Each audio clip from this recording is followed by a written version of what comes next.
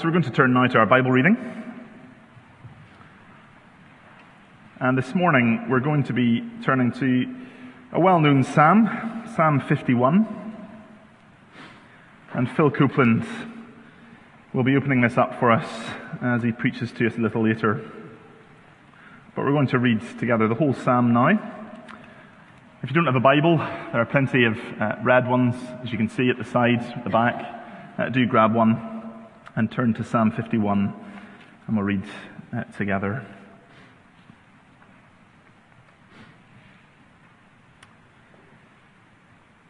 To the choir master, a psalm of David, when Nathan the prophet went to him after he had gone in to Bathsheba.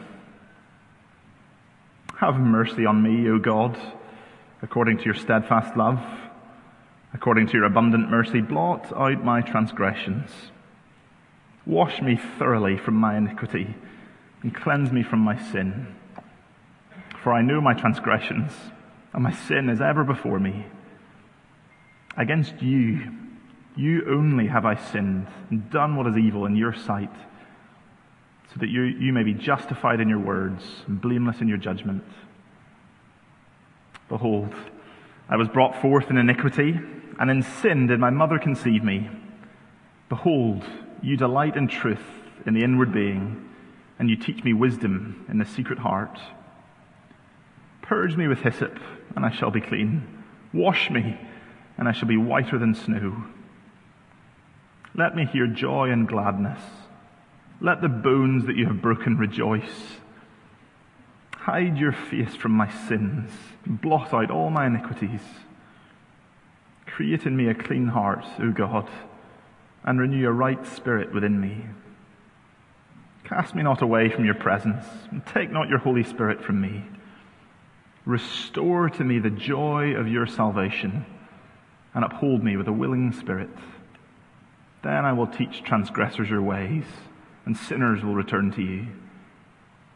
Deliver me from blood guiltiness, O God of my salvation, and my tongue will sing aloud of your righteousness. O Lord, open my lips, and my mouth will declare your praise. For you will not delight in sacrifice, or I would give it. You will not be pleased with a burnt offering. The sacrifices of God are a broken spirit, a broken and contrite heart. O God, you will not despise. Do good to Zion in your good pleasure. Build up the walls of Jerusalem. Then you will delight in right sacrifices, in burnt offerings and whole burnt offerings. Then bulls will be offered on your altar. Amen. This is God's word, and we'll return to it shortly. Well, please do have your Bibles open to Psalm 51. That'll be most helpful.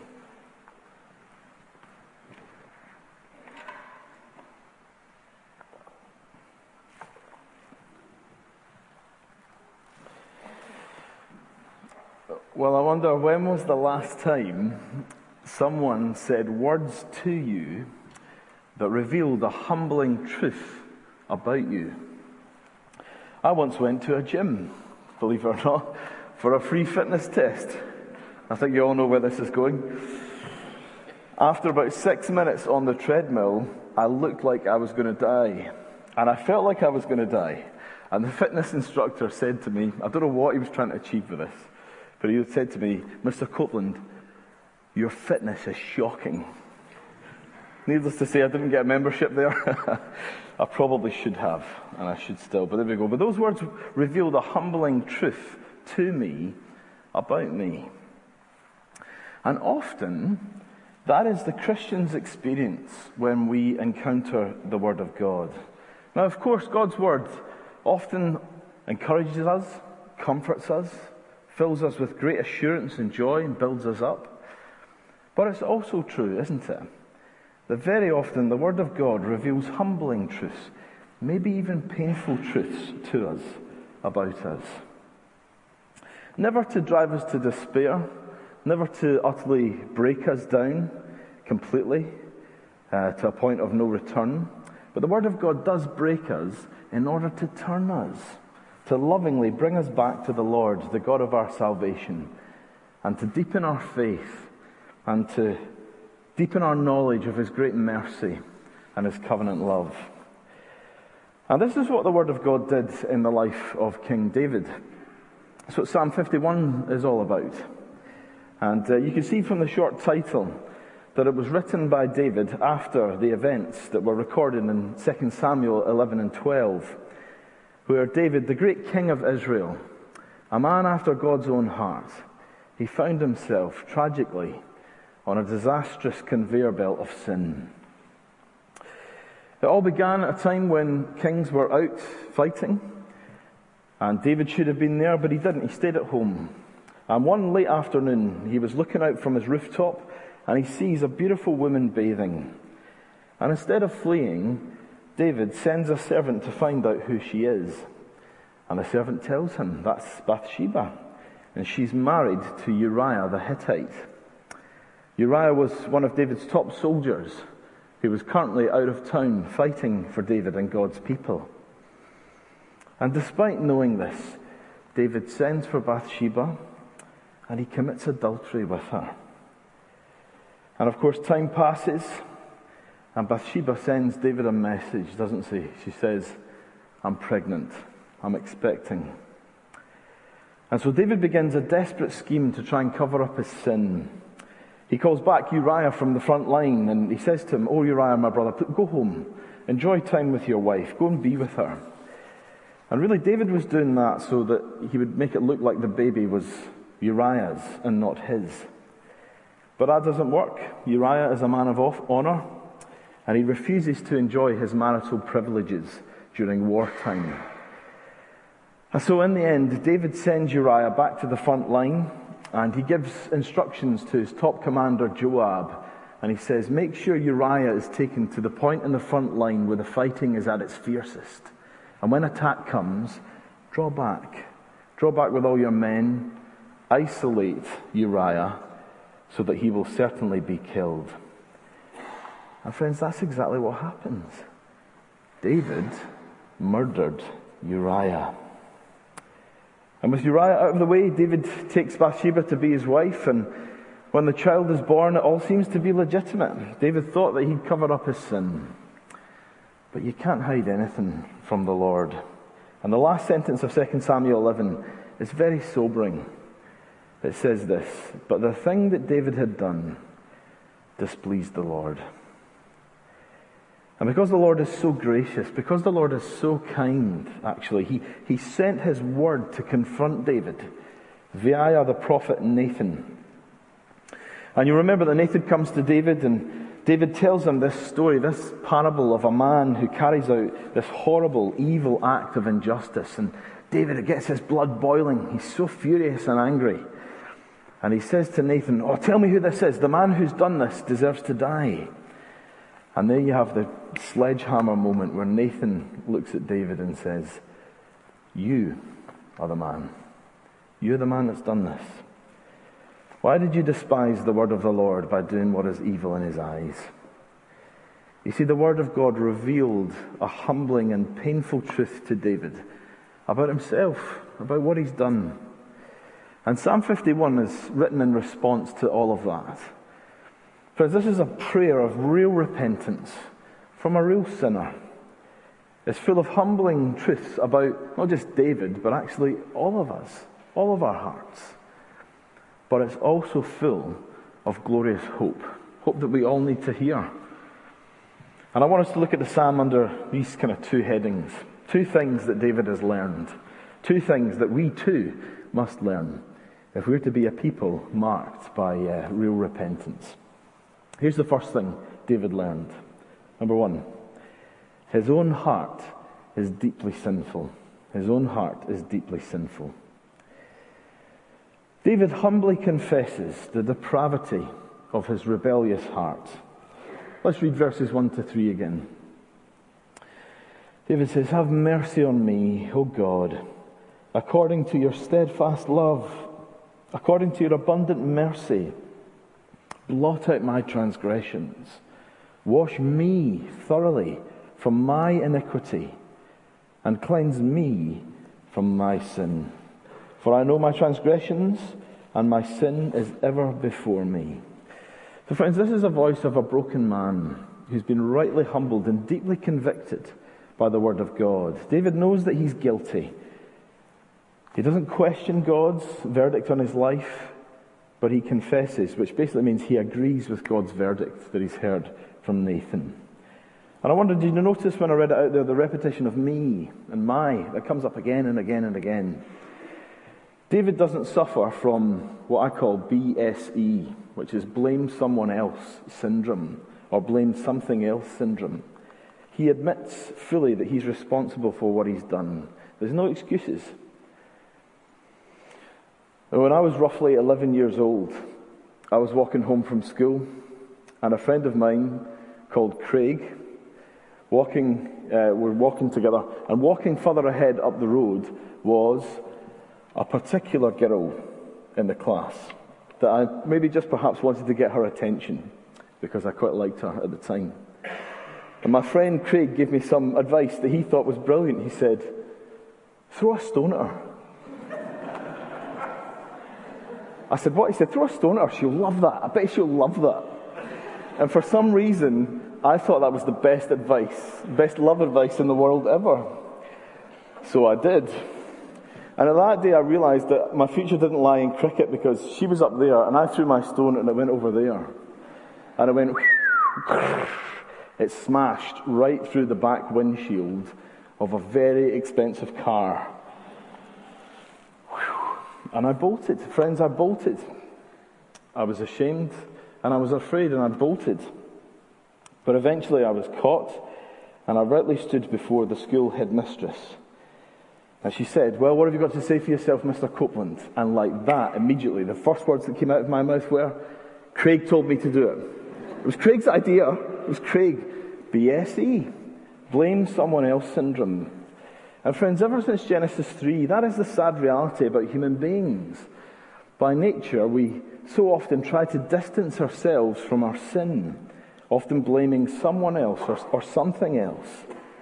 Just think back to the garden. Think back to the first act of rebellion by Adam and Eve, when the Lord graciously confronted them with his word about their sin. And what did they do? What did the woman say? "Oh, the serpent. The serpent tempted me." And Adam, what did he say? He said to God, "The woman whom you gave me the fruit." Blame someone else syndrome. We also hear it, do we not? Sometimes, and I know I'm certainly guilty of this in my life. I wonder if this is true of your life. But when we apologize to other people sometimes, we like to throw in little subtle excuses to try and lessen the blow of, try and justify ourselves. We say things like, "I'm really sorry I snapped at you there. I'm so tired. I'm really sorry I didn't mean to do that to you. Really, it's just, I'm under a lot of stress. I'm under a lot of stress at work." It's little things, BSE, blame someone else syndrome, blame something else syndrome. But that's not what David does. David doesn't do that before the Lord. This is real repentance. Repentance that has been brought about by the powerful word of God, knows that we've got nowhere to hide. It's marked by humble honesty. Humble honesty. David is saying, "Lord, have mercy on me, for I am a sinner. I cannot hide this.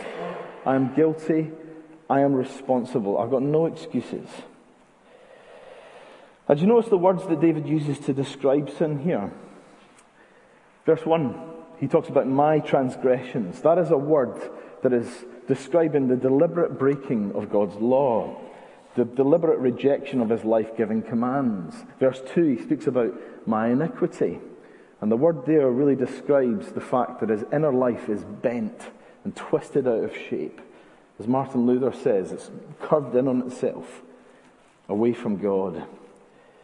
Again, verse 2, he says, my sin, and that's really the most common Hebrew word throughout the Bible, the Old Testament, for sin, which means to miss the mark. Not just slightly, but to fall short by miles of what it really means to be truly human. You see, friends, David isn't simply just confessing about the particular sin that he's committed. with Bathsheba. But rather, he is also confessing that sin has polluted and warped every part of his human fibre. Technically, we call it total depravity. I just look at verse 4. Look what he says there. Against you, you only have I sinned and done what is evil in your sight. Just think about all the people whom David has sinned against. Just think about what he did in 2 Samuel 11. He sinned against his own body with his sexual sin. He sinned against Uriah. He sinned against Bathsheba. He sinned against Joab, his commanding officer, and all the soldiers, and involving them in murder. And since David is the king of Israel and the federal head, the covenantal head of the nation, David has actually sinned against everyone. So there isn't actually one person whom David hasn't sinned against. He sinned against everyone. So what's verse 4 all about? Well, I take it verse 4 is this. David knows that at the end of the day, all sin is fundamentally, at its root and basis, an attack against God. God is our creator, sustainer, lawgiver, life-giver. We are not autonomous beings. And every action that we do that does not adhere to God's moral commands is always an attack against him. It's always an attempt to dethrone him from his rightful position. It's treason against the King of Kings. And so David's priority isn't to be forgiven by human beings, although that is important. But his priority, first and foremost, is to be right with God. Put it like this: sin this way between us and God is far more serious than sin this way between human beings.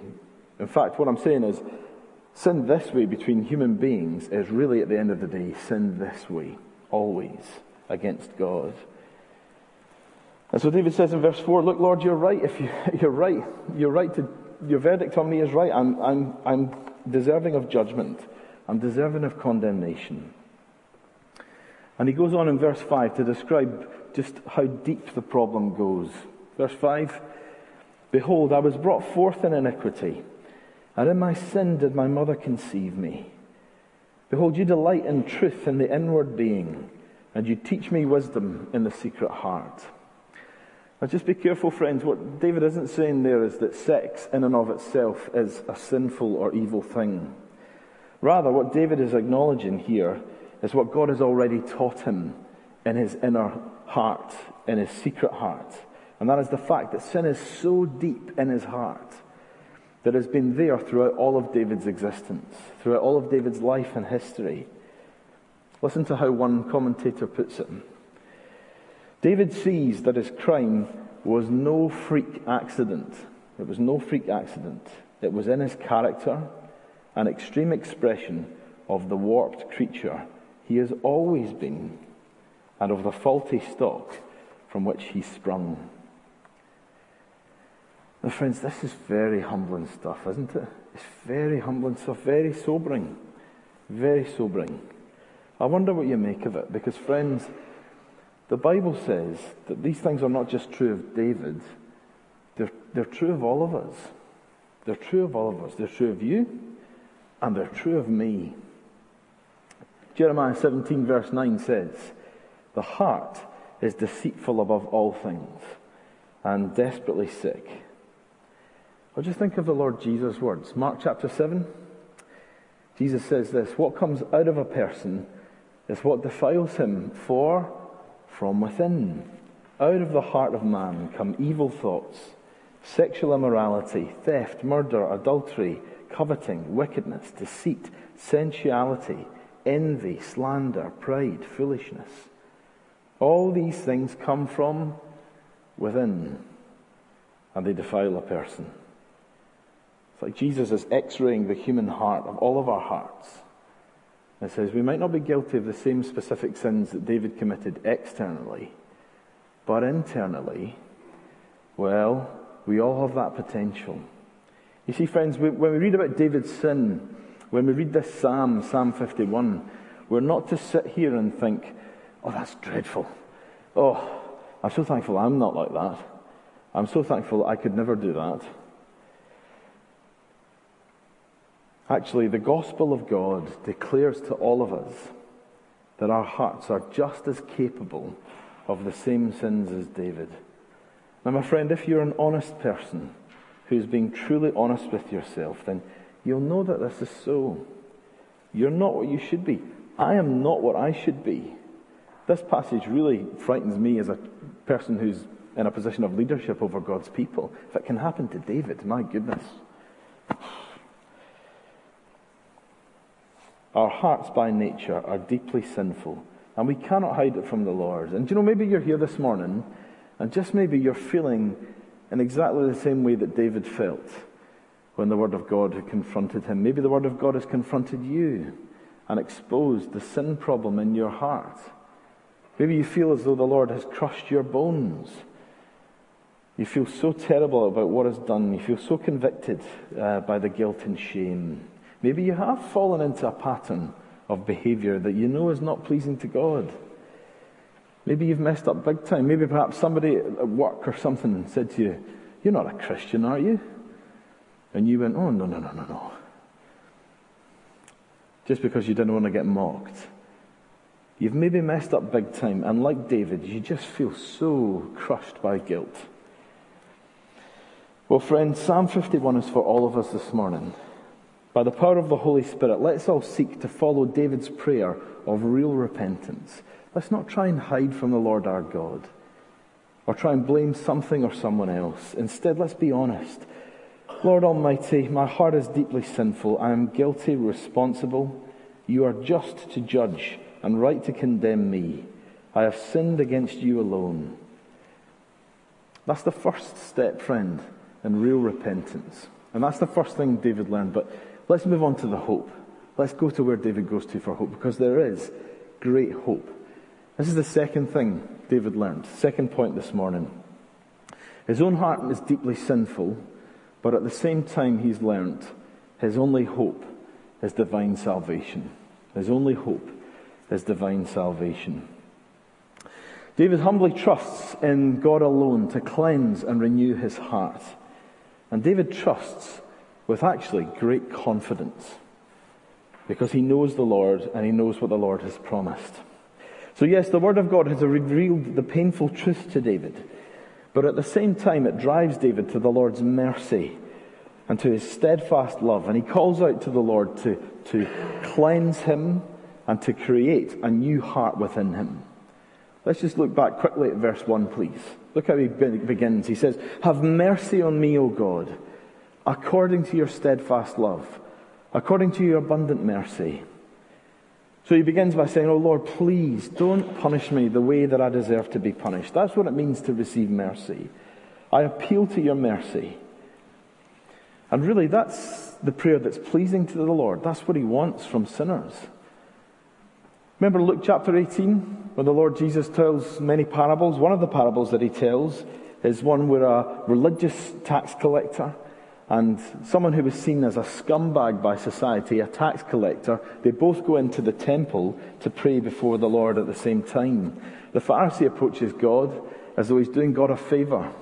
And he says, "God, I thank you that I'm not like other men. I'm not like this tax collector. Look how good I am.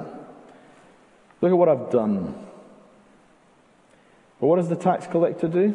The tax collector seems to actually pray, Psalm 51 verse 1, "Have mercy on me, O God, a sinner." And Jesus says that the shock of the parable is that the scumbag tax collector leaves the temple right before God, and not the proud, self-righteous religious man.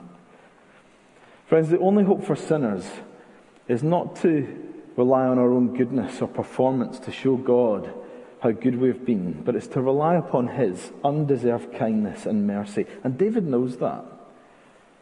And so in verse 1, that's how he begins, and he appeals, notice, to God's steadfast love. The Hebrew word for that, I'm sure you'll remember, is hesed, which is the special word for God's special, unmerited, committed love. Love that he shows only to his covenant people. Not because of any worthiness in us, but because he graciously obligates himself to do so. It's love, if you like, that depends solely upon God himself. And so it is to that covenant love that David makes his plea. He says, "Oh Lord, according to your covenant love, your committed love, Please blot out my sin. Wash me. Cleanse me.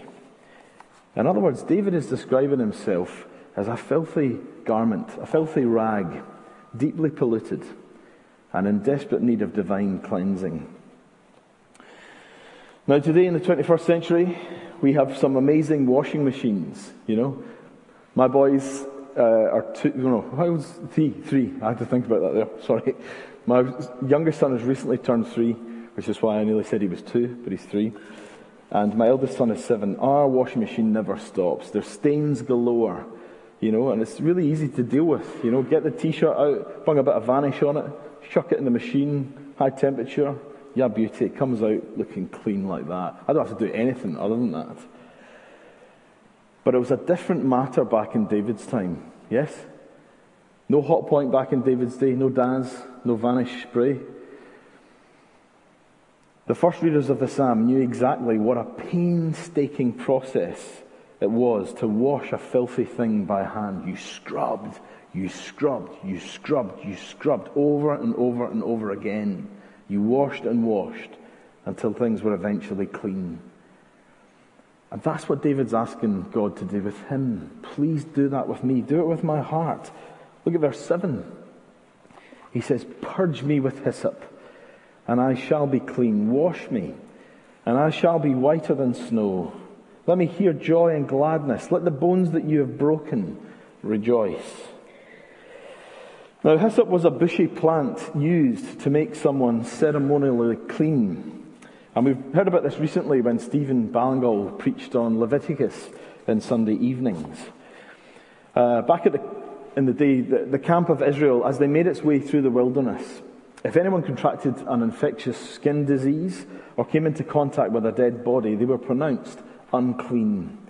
And that was devastating, because they were then cast out of the camp, away from fellowship with God's people, and away from the special presence of God in the middle of the camp, in the tabernacle. But as I'm sure you know, God in His grace provided a way for unclean people to be made clean. The priest would sacrifice an animal without blemish, and the priest would then take a bunch of hyssop branches and dip them into the blood of the sacrifice, and would sprinkle them upon the unclean person. And that was a sign that the sacrifice had died in the place of the unclean person, and that the sinner was pronounced clean. And just think of the joy and celebration and the relief that must have flooded into the heart of the one who was declared clean and welcomed back in to the camp, back into fellowship with God, back in amongst His people. That is precisely what David is speaking about in verses 7 and 8. He says, Lord, I'm just like the leper. Please cleanse me. Please cleanse me.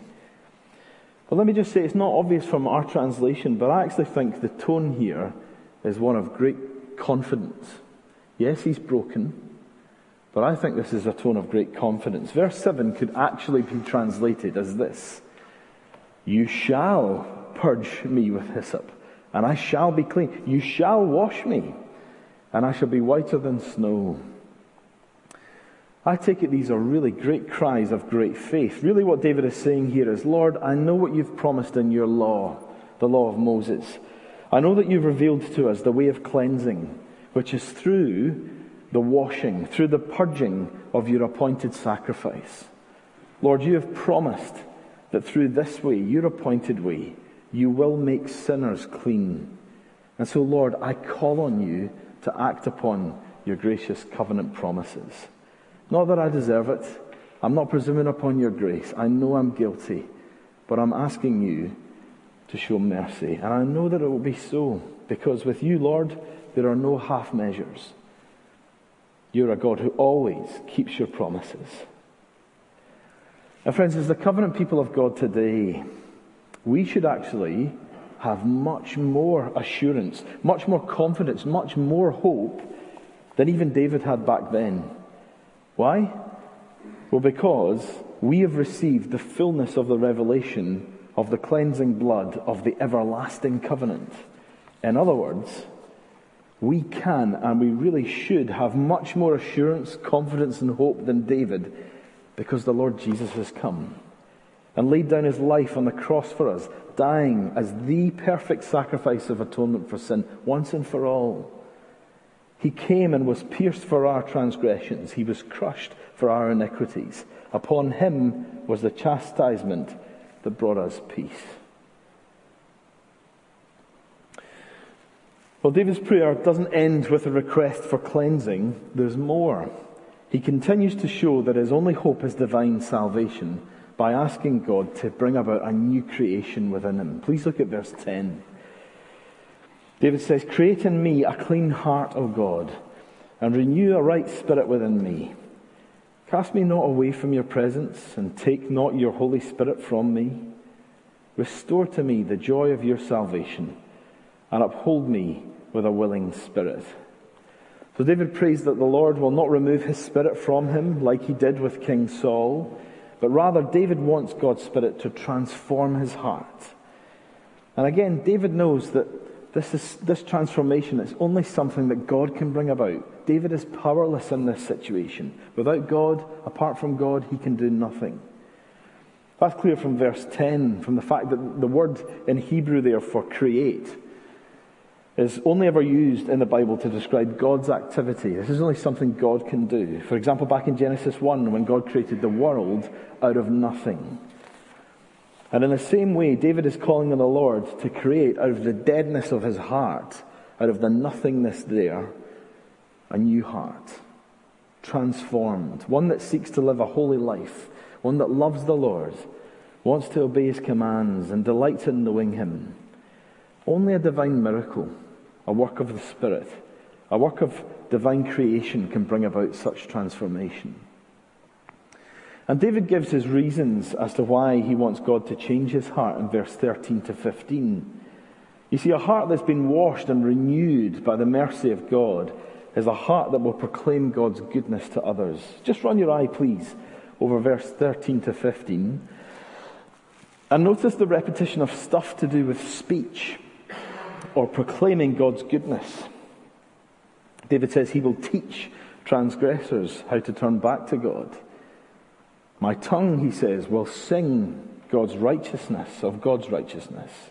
My lips and mouth will declare your praise. David is motivated by God's glory. But friends, we must make sure we get this the right way around, because David is saying, I'm only going to do these things after I've confessed my sin and after I've been cleansed and renewed, not the other way around. All right? These are things that David is going to do in response to God's gracious saving work and restoration. They are not the basis of the saving work. That is what David says in verse 16 to 17. Look at what he says. For you will not delight in sacrifice, or I would give it. You will not be pleased with a burnt offering. The sacrifices of God are a broken spirit, a broken and contrite heart. O God, you will not despise. When God's people fall into sin, and when we are convicted of it by the power of God's word, we can often think just really far out thoughts. We can think thoughts like these. I'm going to conquer this. I'm going to make it up to God. I can sort out this relationship. I can bring about restoration. I'm going to get back to true worship in my life. I'm going to get that up and running again. What I'll do is I will show fresh devotion to God. I'll start a disciplined prayer program. And I've a lot of good quality quiet times. Yeah, that's what I need to do. Get back to my Bible. Yeah. Maybe even try a bit of evangelism. Maybe even sign up for a new serving position in church. Yeah, if I just do these spiritual disciplines, everything will be peachy again. And the Lord will be pleased with me.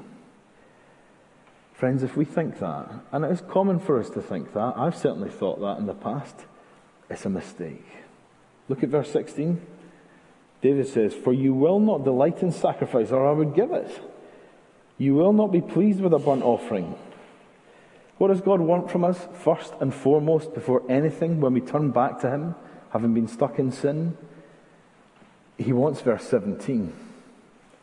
The sacrifices of God are a broken spirit, a broken and contrite heart. O God, you will not despise. And what does that look like? What does that sound like? Answer? Psalm 51. That's what it looks like and sounds like. God wants you to come to him and honestly confess, my own heart is deeply sinful. God wants you to trust in his mercy and steadfast love that sent the Lord Jesus into the world. My only hope is divine salvation. Nothing in my hand I bring, simply to your cross I cling. And then after that, of course, turn to the Lord and offer sacrifices in your life. Sacrifices of praise and service.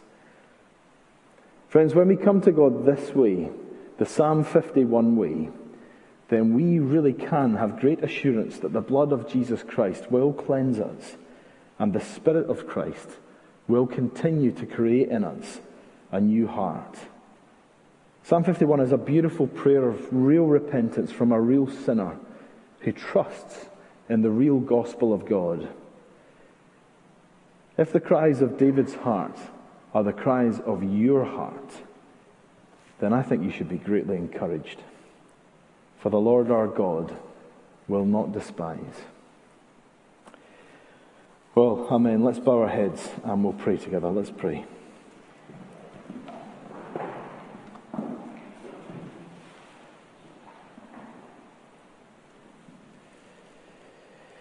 Our Lord and Heavenly Father, we cast ourselves solely upon your mercy, solely upon the precious blood of your Son, the Lord Jesus. We thank you that in him we stand forgiven, washed and cleansed from sin. Help us to always be a people marked by real repentance. Help us to always return to the Lord Jesus for cleansing, honestly confessing our sins when we mess up.